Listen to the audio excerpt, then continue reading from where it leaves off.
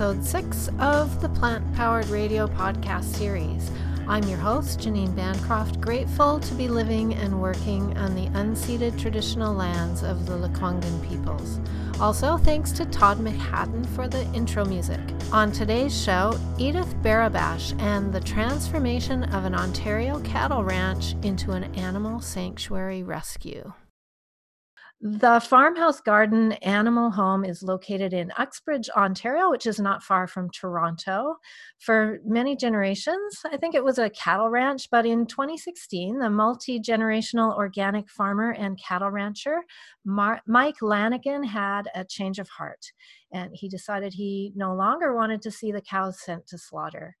So he invited his employee, Edith Barabash, to help convert the cattle ranch into a sanctuary, safe haven where the animals can live safely and happily until the natural end of their lives. And I recently had the privilege and joy of watching the cows heading out happily to their summer pasture, which was really awesome. And Edith has agreed to be with us here today to tell us more about the Farmhouse Garden Animal Home. And thank you for taking that time today, Edith. I know it's busy on farms. Thank you for having me. This is great. Absolutely. And so you were working for Mike when the farm was set up. It was originally a cattle ranch. You weren't there for all those generations, obviously, but you went to work with him, and you were vegan. And I understand he had some pigs and chickens in addition to the cows. And so, I'm thinking personally that would be kind of a difficult thing, caring for animals and then sending them off to their death. But it sounds like you played a pretty significant role in encouraging, calmly, quietly over time, encouraging Mike's natural compassion for the animals to evolve in him. And then eventually he came to this change of heart. So where do we start to understand this process? And so let's starting with you at coming to the farm. How did you become vegan? Were you vegan when you went to the farm, or did the animals inspire you to become vegan? So I was originally vegan more for health reasons, and that started from a pretty young age. I think I was maybe like 14 or so when I first started dabbling in veganism, because my mom was a vegetarian, and it was always like instilled in me that it's better for you, it's healthier. So I wasn't at all exposed to the ethical side of it at that age. And then I started working for Mike at his farmer's market, which is near where I live. And then decided to start interning at his farm the following summer. And that's when I started really connecting with the animals there and learning about what animals are like and how sweet and wonderful they can actually be. And it's really that experience that led me towards ethical veganism. It was pretty difficult after making that connection and becoming an ethical vegan to continue to stay there and continue working with these animals, knowing that they're going to be sent to slaughter. But essentially the reason that I started working at his farm was so I could learn to grow organic fruits and vegetables. I wanted to have that knowledge. I wanted to work with the land a little more. So I knew that's kind of what I was there for. And having been so young, and maybe this is a good thing that I wasn't able to kind of speak up with that kind of conviction just yet.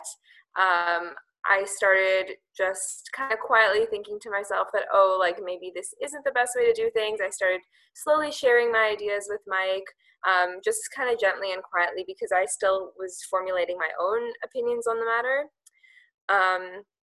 And then, after a few years, he started to see that as well. And it all really did work out great. But there were a lot of difficult moments too. There were times when I had to accompany Mike to the slaughterhouse, which was incredibly difficult for me. But it's moments like that that really strengthened my resolve to help animals and help me become an ethical vegan. So I think it worked both ways. I helped him and he helped me. So yeah. It's definitely a journey, right? The becoming vegan and just the growing awareness. And then right now, I know there's a lot going on in the US, and we're hearing a lot about what's happening on the streets, which I personally feel that the violence that humans inflict on other humans is somehow connected to the violence that we accept with regard to what happens to animals, and the violence that people ingest every day. And I did that for the first 29 years of my life too. So I get that. But so that aside, I mean, if you're welcome to comment on that. It's just sort of an instinct that I'm having. It's very emotional time, right? And then at the same time, I was watching that last night, and I was also watching a live situation with DXE at an Iowa farm where they were basically burning the pigs alive, right? And people were chaining themselves to the fence to try to stop this from happening. And of course, that one guy had already been arrested for trying to expose what was happening when they were in another instance, apparently the pigs, because they can't sell them, and I guess if you can't make money off of them, they don't want to send them to sanctuary. I don't know. So they actually shut all the windows and stopped the circulation and just turned up the heat, and basically these guys, just died by suffocation. So there's these horrible, horrible things going on. I think slaughterhouses are horrible places anytime.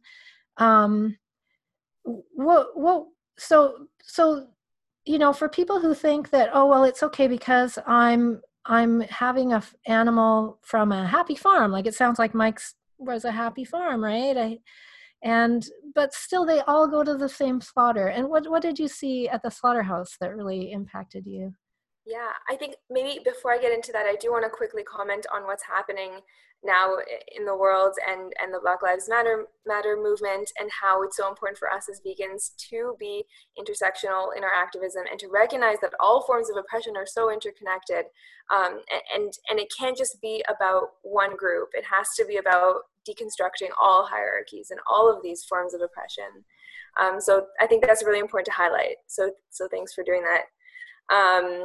And yeah, the whole idea of happy animals going to slaughter, I mean, to me, having been to these humane slaughterhouses, the exact same thing happens to an animal, whether or not they were raised on beautiful green pastures or inside of a factory farm. They end up in the same horrifying place, and it's the same horrifying death. And I think, like, we as vegans know that these are just buzzwords to make ourselves feel better about what we're doing. But in reality, there is no humane way to kill somebody. That's just how it is. Yeah, and much more fun to enjoy them while they're alive. And, I just another follow-up there with totally in solidarity with the Black Lives Matter movement. And the intersectionality, I think that's really important for us to work together alongside each other, because these struggles are, as you say, they're all connected. And I heard someone say recently, which I thought was really cool. She said, veganism isn't the solution to everything in the world, but, which I don't know, I kind of think maybe it is. But she said, veganism isn't necessarily the solution to everything in the world, but no solution is complete without it. So I think that's really well put. I think that's right? Yeah. Like, if we're struggling for the justice for humans, we also need to think about, I think, the what's going on with the animals. So yeah, I think as long as there's one group of individuals who thinks they have some kind of power or authority over another to decide who lives and who dies or who suffers, that's the root of all of our problems, I think. Right. And so you were on the farm when they were breeding. Because they are brought into existence for the purpose of being killed, right? Yeah. Well, it was kind of a mix. Like, what Mike would do is keep certain animals with preferred genetics to let them breed naturally, and sometimes it's something, and it was so odd to me at the time, thinking that this was happening, but like, he'd bring in somebody with a literal catalog of like bull genetics and breed one of the cows. So yeah, no, it's weird, and yeah, that's how they were breeding them. And then when they're born, they're given basically a date of death as well. Yeah, because there's a kind of like a maximum amount of time that they can be there where it's efficient to raise them, because it costs so much money to raise these animals, as I know so well. But I mean, obviously there's so much more than $1 amount now. But after they reach past the age of 2 or so, it's just no longer efficient from a financial perspective to keep feeding them if you're not going to also benefit financially from them. So that's the date that they're given when they're born, unfortunately. And so when people say, well, what will we do with all the animals? If everybody goes vegan, what will we do with the animals? Well, that's the solution. We just don't breed them into existence. It's right. as simple as that. Yeah. And obviously the world's not going to go vegan overnight. Slowly the supply or the demand for meat is going to dwindle. And as that happens, less and less animals are going to be bred into existence. So slowly this kind of made up problem is going to fix itself, right? Well, we gotta hope, don't we? Yeah. And you said something interesting. You said that it costs a lot of money, and you implied that there are other costs involved with bringing animals into existence. Did you mean like the climate costs? Or? Oh, well, of course that too. But I mean, like as a farmer, you're thinking these animals are essentially a product for you to sell, right? So you're thinking, this is how much it's going to cost me to raise them in terms of feed, shelter, all of that, versus how much money is going to be brought in at the end. And yeah, it's a messed up way of thinking about a living being, but that's how it's calculated as a farmer, right? But of course, there's like the climate cost and a whole like the health costs. There's a whole bunch of other things to factor in, but I don't really think farmers are thinking about that. There hasn't been the awareness of that. I think that awareness is growing too. Okay, so let's talk about how to transition, because I think this is a really great time for farmers to think about that, because things are changing. People are reaching for the other forms of milk, and lots of people are going vegan. So you were involved in the process of transitioning this farm. What can you tell us about that? Yeah, transitioning from a cattle ranch to a sanctuary, I'm not going to sugarcoat it. It's not an easy process. There's, especially if you're in the middle of like a farming community with so many other individuals who are against what you're doing, it is difficult. There's a lot of pressures. There's also a lot of financial pressure. I think it's really awesome to give farmers a way to transition their business rather than, for example, converting to sanctuary. I'm very thankful that we're doing it. I think it's amazing. I don't think it's a viable solution for everybody because you're so dependent on fundraising. And I mean, Mike was lucky enough to have me and another team of people around, but other farmers aren't going to have a team of vegans who are ready to, fundraise for them. But I think it would be amazing to give farmers a way to transition from raising animals to growing vegetables. And there's amazing groups that are already doing that. There is Renee King Sonnen in the United States, in Texas, I believe, Rowdy Girl Sanctuary, and they're helping farmers transition to growing crops. There's a group called Farm Transformers, I believe, who I talked to a few years back, and they're also doing great work with helping farmers transition. So the resources are becoming more readily available for farmers who are willing. It's just about getting them to open their minds and realizing that there is another way, and they can still make money. They can still be on the land and do what they're passionate about, minus, slaughtering animals. Right. And so Farm Transformers, that's cool. And Mercy for Animals, I think, also has a transition program going on. Cool. That's awesome.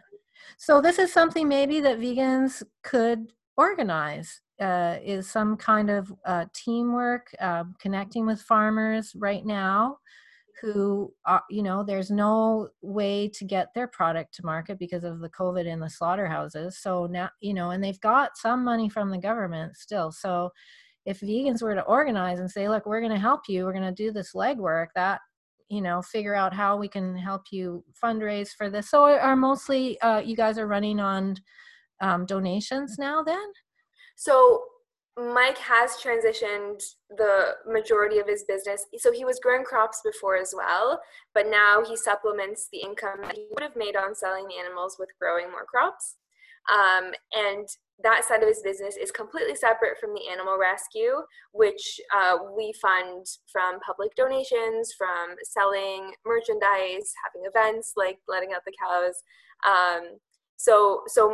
Mike is still, he still has that livelihood. Like, he's still working the land, he's still growing vegetables, and we're lucky enough to still have the animals here. So it's a real win-win, but the two are kept separate. I see. And so what kind of crops are you guys growing? Basically any vegetable that will grow in Canada is grown on this little amazing mixed farm. There's a bunch of root crops, carrots, beets, potatoes. There's kale, lettuces, all the leafy greens, and they're all sold at the village market in Thornhill. That's 9100 Bathurst Street every single Saturday. So Mike's been there for like almost 30 years, I think, selling at this farmer's market. And it's all organic, and it's all cruelty-free. And through the winter, are there crops that you can grow through the winter?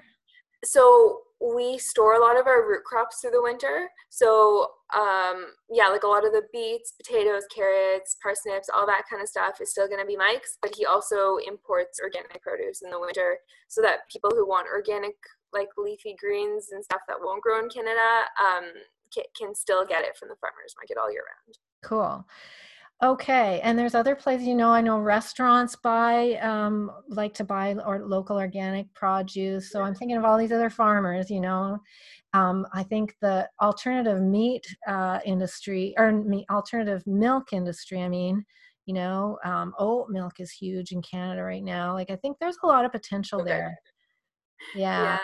Yeah, I think as a farmer who's just kind of struggling to make ends meet, the last thing on your mind or the last thing you want on your mind is, how am I going to transition my entire business, all I know how to do, into something else? So I do think it is up to us also to step up and help them.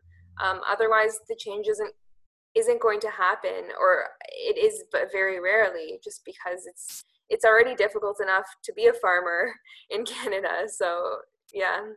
And I was listening to Mike's story when you guys were interviewed on Animal Voices from Vancouver Co-op Radio in 2016, and I'll post the link to that because that was really interesting too.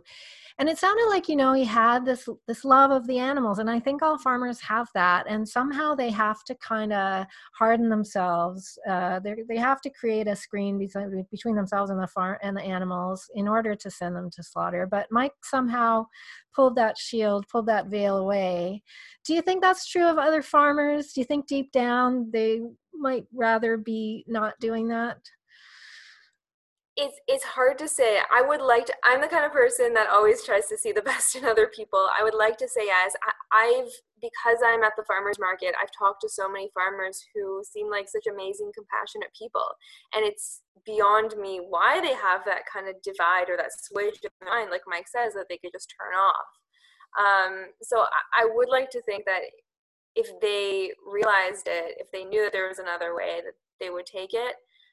But it's hard for me as somebody who was born in the suburbs. Like, I wasn't born into a farming family. I don't know what it's like to have that so deeply ingrained in me. So for me, perhaps it was easier to make that switch. It seems like a no-brainer for me. But I don't know what it's like as a farmer who just was raised believing this so deeply. Right. So approaching them, we need to respect that there's a long tradition there, and there's a lot of memories. I have a friend from Saskatchewan, or a workmate from Saskatchewan, who grew up on a farm and like a big farm, and all the families owned farms, and they would all get together every year for the annual chicken slaughter. And this was a huge event, and he got to see all his cousins, and it's in his mind, it's this great family get together. Yeah, they did this horrible thing, right? But so when we approach farmers as vegans, I think, need to understand that this goes deep. But if we can gently, as you did, maybe hand a flyer or something and say, hey, if you think about this, give me a call, or so. Do you think they'd be open to something like that? Maybe. I mean, I don't think there's ever any one right approach to Right. activism. Everybody's going to react to things differently. And the way that I do activism happened to resonate with Mike. And that was a very lucky coincidence, I think. Mm. So I think a lot of people are doing amazing work, and whether it's a leaflet or whether it's being, like more, being stronger and louder with your activism, we don't know what's going to work, but I do think it's important to be mindful of the fact that people are raised in different ways, and the things that are a no-brainer to me are not going to be necessarily be the same for other people. So Right. just something to be mindful of. Right. And you're right. Different people react in different ways. Like some people want a strong, and other people back away from that. So it's really a tricky game. And I would love for the government to get involved and offers a program for just transition, right, to help farmers. But until then, I think that's something that we could do. So just like farmers have different personalities, the animals have different personalities, right? And so 100%, yeah. tell us about some of the creatures on your farm there. We've got some characters on the farm. There's some cows that are so sweet and so gentle. I don't know if you have read about Hope. That was the calf that Mike was working with when he first kind of made that switch and realized that he doesn't want to send her to slaughter. And she's this like tiny little thing. She's still so small because she was born prematurely, and she's never going to be as big and strong as the other cows. But she's just the sweetest little girl. We have a calf named Gord who's really sweet, and then on the other hand we have a cow named Coco who is like super strong-willed and a little more aggressive. We have some really silly cows. We have one named Einstein who's just like so silly and will, as soon as she sees people, she just comes up and starts like licking you and asking for food. And of course we have our famous diva Buckwheat the donkey, who's doing Zoom calls Right. with people now. Yeah, tell us about that. What's going on with that? It's awesome. It's a really great way, I think, to not only have a lot of fun with Buckwheat, which is, we chose her to do this because she loves social interaction. She loves when the volunteers are with her and petting her and feeding her. And we knew that she would, obviously she's free to walk away during the meeting if she wants, but she always just wants to hang around, and she's really curious. And it's also a really great way to educate other people. We are in this unique position where we're now talking to hundreds of people every week who would otherwise never be exposed to an animal rights message. And we're telling them about our story and about how all of our cows were saved from slaughter. And we had calls with people companies that we never thought would be interested in an animal rescue. And I think we were able to like plant some compassionate seeds in their minds. It was really cool. Wonderful. So like just a regular office-y type meeting might say, hey, just for fun, let's invite this donkey into our Zoom. That's how that goes?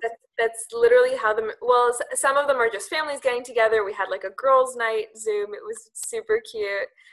But the majority of them are like these serious corporate meetings, and then they'll take like a 10-minute break to just hang out with Buckwheat and hear about our story.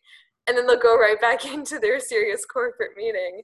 And we were really surprised at like the companies that reached out to us were like, you're interested in a meeting with an animal rescue?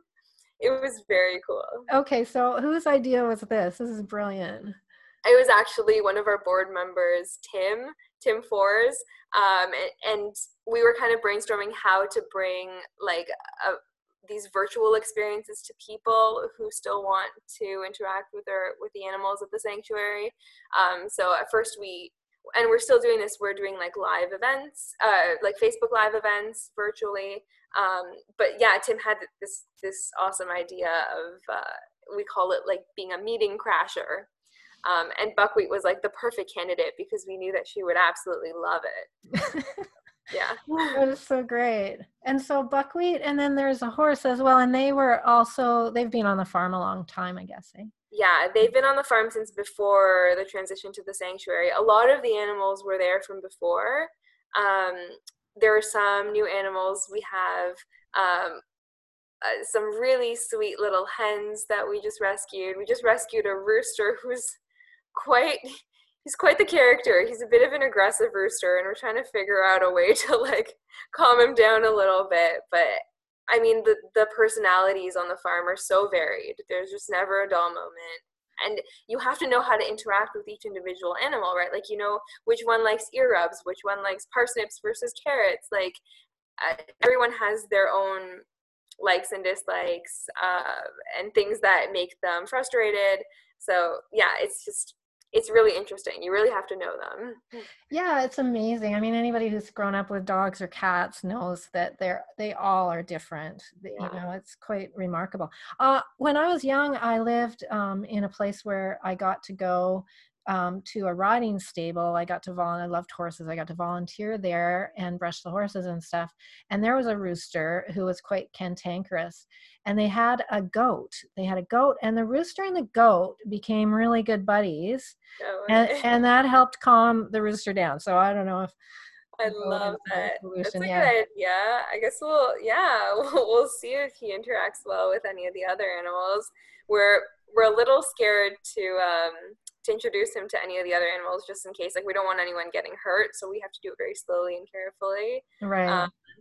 But yeah, like the rooster didn't get along. We have 2 ducks. They're a couple, and they're really sweet. They're always together. They're just the cutest little pair.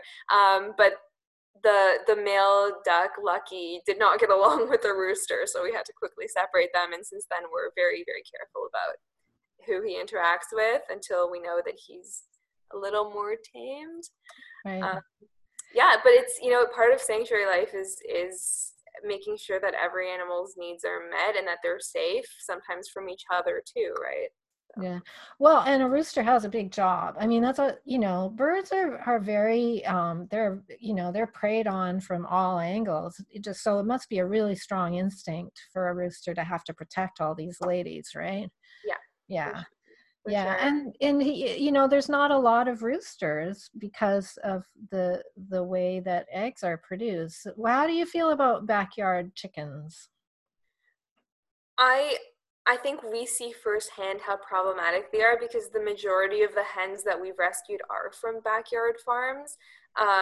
Many times, they're this kind of novelty of like, oh, look at these cute little chickens, like we'll run for a bit, and then once they start producing less eggs, or once they've been replaced with younger hens, a lot of people who raise them will just give them off to a farmer who will then slaughter them, right? So we see firsthand like how problematic that is, and how at the end of the day these animals still are viewed as commodities, at least in the majority of cases. I obviously can't speak to all of them, but there's also the fact that a lot of backyard hens are still bred into existence rather than being rescued.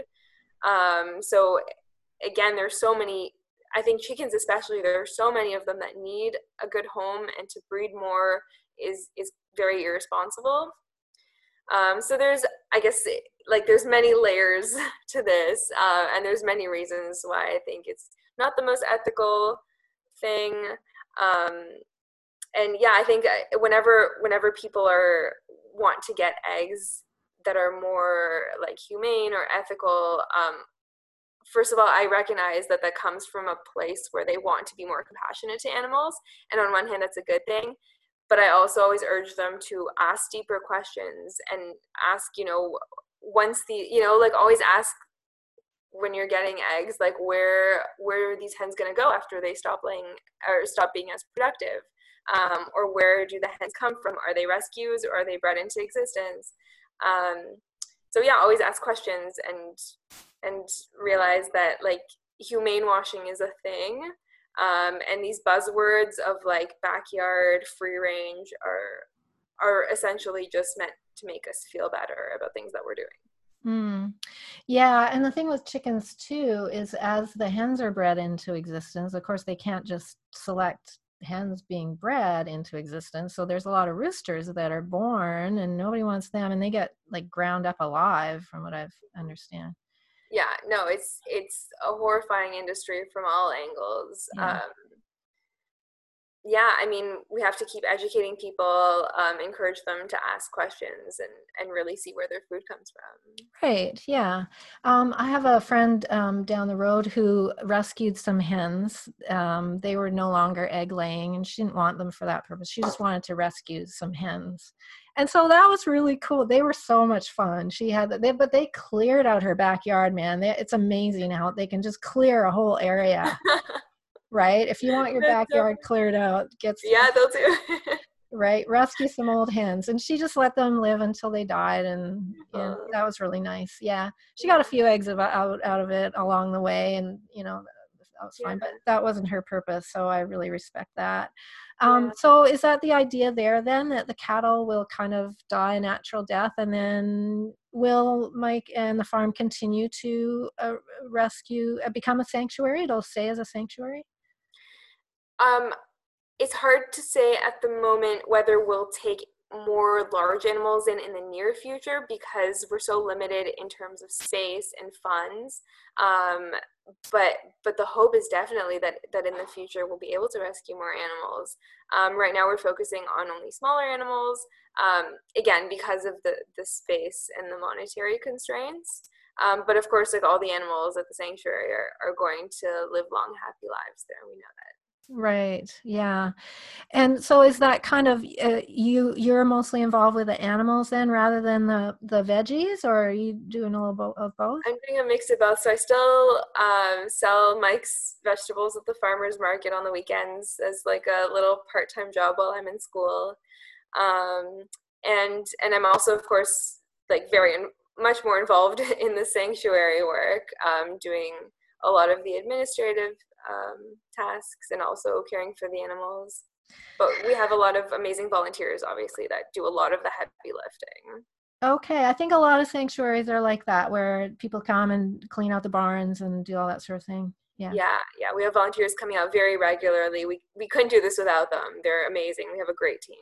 Yeah, it'd be fun. I don't have a vehicle, or I would probably do that too, right? Yeah, So, yeah, it's hard to access without a vehicle. yeah, we have a couple of sanctuaries on Vancouver Island here, and I know people regularly go. And, of course, in the winter, you need people committed. I've heard that sometimes it's difficult for sanctuaries because people will come and they think it's going to be fun, and then they don't realize how much hard work it is. And so you want people who are serious about it, right? Yeah. Yeah, yeah, and we're lucky to have quite a few of those really dedicated ones, but unfortunately, yeah, it does happen where people get excited in the summer to like come, a couple times a month and enjoy the time with the animals, but then aren't necessarily willing to be there when it's like negative 20 degrees in the winter and you're freezing your butt off and you have to take care of the animals. But the animals still need us, rain or shine, like cold or hot, they need us to be there. So, Right. yeah. Yeah. So you mentioned that you're at school. What are you studying? I'm in law school now. Oh, Um, yeah, going into my final year. wow. And Yeah. are you going to practice animal rights law? Yeah, I hope to incorporate, I really love animal rights law and environmental law, hopefully to incorporate those together somehow. Yeah, still figuring it out. Good for But you. yeah, no, that's what I definitely hope to do. That's awesome. And it's wonderful that you hopefully will be able to maintain some connection with the farm, because you've been there how long now? Oh my gosh. Like maybe 7, 8 years now. Wow. Yeah, yeah, and it was my first part-time job ever was coming to Mike with my resume, like until he hired me. Yeah, What a no, great, what a great background to bring to animal rights law as well, because you've lived with the animals and you understand what they might want to say if they had an opportunity. yeah, I think I'm really lucky to be in this unique position, having interacted with animals so much, and also just having. I feel like Mike and I have been able to kind of bridge the farming community and the animal rights community, and our sanctuary is almost kind of like a space for everybody to come and share ideas and be respectful. Um, and yeah, it's a very, very privileged position that we're in to be able to see both sides of so many stories. Yeah, it's really important to build those bridges. Absolutely. And you mentioned that you're doing administrative work. So when we talk about, finances, which, whether we like it or not, it does drive a lot of our decision making. So, currently through COVID, the federal government is doing a pretty good job, I think, of trying to take care of people so that we end up not having riots in the streets, which, I appreciate is primarily the situation with George Floyd, but is also, I think, a result of 3 months of people being told you can't go to work, but we're not going to do anything to help you either, basically. Whereas in Canada, we've been really lucky, I think, to have a fair amount of support. And I also just want to mention, I think personally that's because we have a minority government. A lot of people don't like to vote minority governments, but because the Liberals have to listen to the NDP and the Green Party and the Bloc, we're seeing what we're seeing. I think that's the consequence of that. So what kind of subsidies are you guys getting, if I could ask? And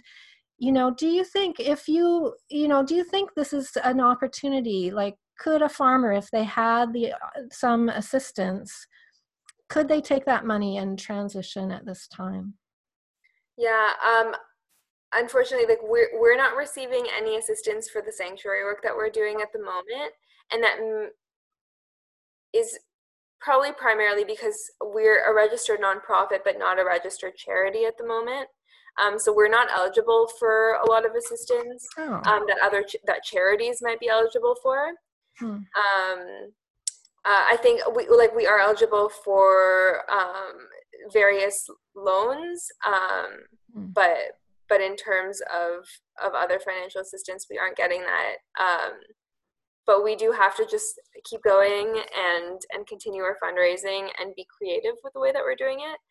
But I definitely think for small businesses right now, there is a lot of support in terms of like hiring people and getting loans. And maybe it is a good time for farmers to start thinking about other ways of sourcing their revenue that isn't based on raising animals and slaughtering them. But I don't know if I'm necessarily the best person to speak to that. Right. Well, that's interesting what you said, though, because if you were set up as a business and you had a business license and you were functioning on a for-profit basis, you would be eligible for some funding, it sounds like. But and if you were a charity, a registered charity, you would be eligible for some funding. But you're sort of in that gray area in the middle where you're not for profit, but without that additional charitable status. So there's no funding. That's interesting. I did not know. No, there's not that I'm aware of, at least, and I've looked quite a bit. But so, are you guys planning on applying for charitable status? At the moment, we've made a bit of a conscious decision to remain only a nonprofit, because once you become a registered charity, there's a lot of added work every year. There's a lot more administrative work that you have to go through, and we aren't necessarily in a financial position or in a position in terms of the number of volunteers and people we have doing administrative work to do that kind of stuff. Right now it is primarily me and our other board member, Tim, who are doing all the administrative tasks, and to have that added layer we wouldn't even know where to start. And it also requires quite a bit of an upfront cost to become a registered charity, and we aren't able to delve into that at the moment. But I really do hope that it is in our future eventually. But right now we're just trying to kind of stay afloat where we are. Right. Well, that's interesting too, because it's a bit of a catch-22 then, because once you're a charity, people will donate to charities more readily because they get the tax break. Whereas you don't get a tax break if you give money to a nonprofit. It's just a gift, basically. And yet they make you do all this extra work. Oh, government, I don't understand. We need to streamline some of this stuff, right? And definitely, there's funding for farmers, I think, specifically, because they're set up as businesses then. I think it depends on the kind of farmer. Like, I don't think Mike is getting very much assistance for the work that he's doing as a farmer either. I think there was some money that he could have gotten in order to hire some students, for example, but all of that funding is already gone and has been given to other businesses. So there's only so much to go around to. Yeah, All right. it's a bit complicated. Okay, so Buckwheat the Donkey, I think that's a great way to get some extra funding. And then I really enjoyed the online opportunity. We got to buy a basket of food and watch you guys feed the vegetables. Where you feed like beets and, I've never seen cows eat beets before like that. Cows will eat almost anything. A mix of, we were very lucky to get a donation from Mike and Mike's Organics. They're a big organic produce company. And they gave us the most beautiful boxes of apples and carrots and kale. So the cows were like having the time of their lives. Yeah, no, they really enjoyed it, and it's really thanks to people like you who bought these boxes and who donated to us and helped us out that we're able to kind of get through this bit of a rough patch.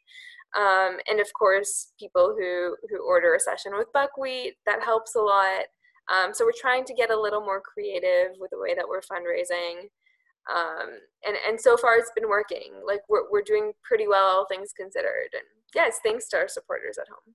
Yeah, absolutely. I think a lot of support for fundraising for sanctuaries goes on a lot around here too.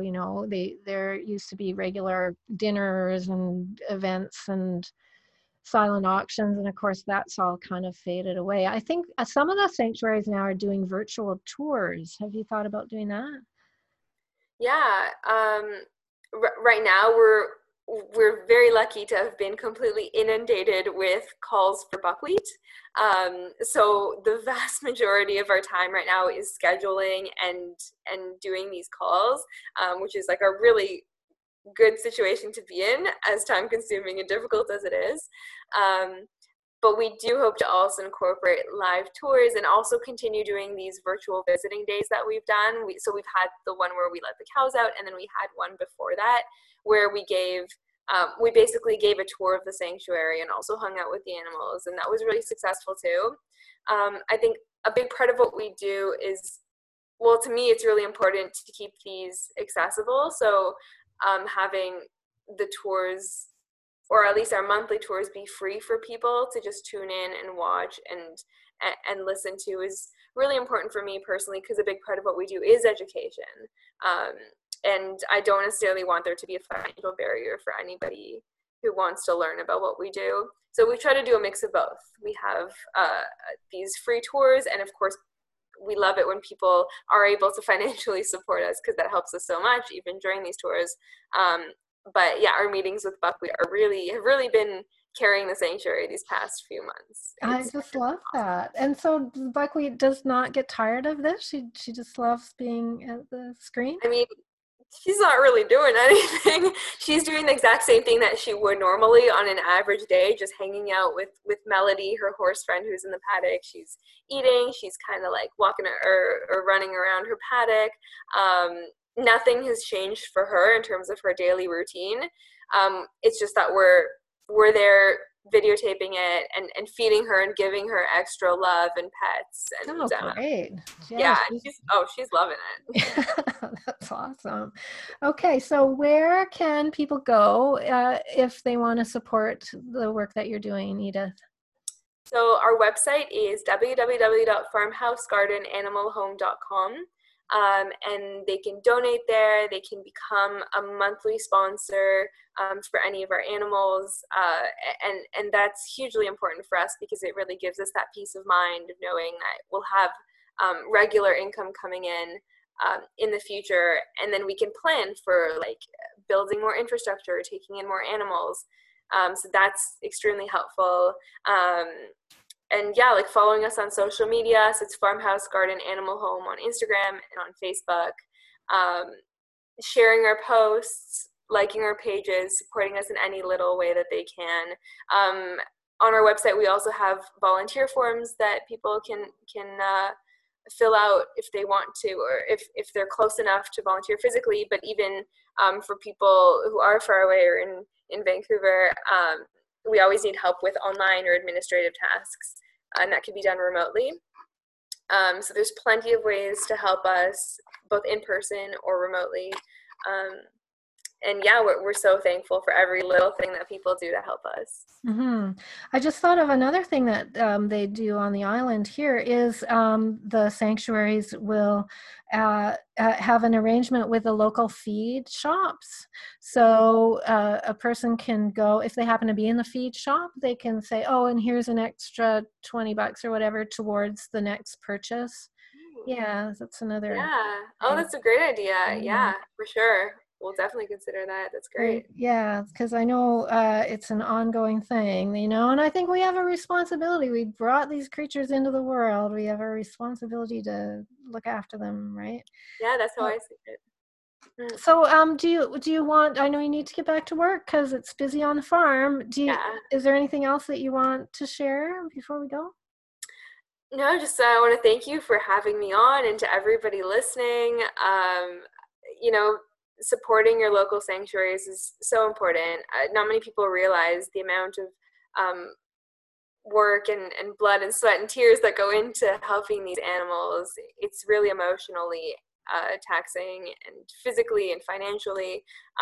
So every little bit counts, and we're so thankful for all of our supporters out there.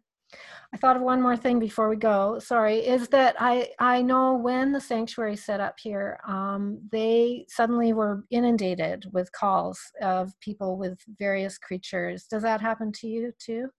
Yeah. We get actually it's good that you brought this up, because we're connected to a network called an Ontario network called the Association of Farm Sanctuaries Ontario. Our board member Tim actually set this up, and it's a great way for whenever we get an email or a call asking to rehome an animal that we can't take in, we have this network, and we're able to post on a Facebook group, and other sanctuaries can see how they can help. And it's also a great network if you just have questions about caring for animals, and for the public to kind of check in on us and see how we're doing. So yeah, no, I'm glad you brought that up. We do get a lot of calls, but we have quite a few sanctuaries here that are always willing to help. Good. Okay. It's nice to have that collaborative support for sure. Yeah. Thank you so much, Edith. It was really a pleasure to talk with you today. Yeah, this was great. Thanks for having me here. Right, for sure. All right, take care. My guest today was Edith Barabash and the Ontario Farmhouse Garden Animal Home. You can find more Plant Powered Radio by visiting us at Instagram and YouTube, and by subscribing to this podcast. Please be safe and considerate towards all species. And thanks so much for listening.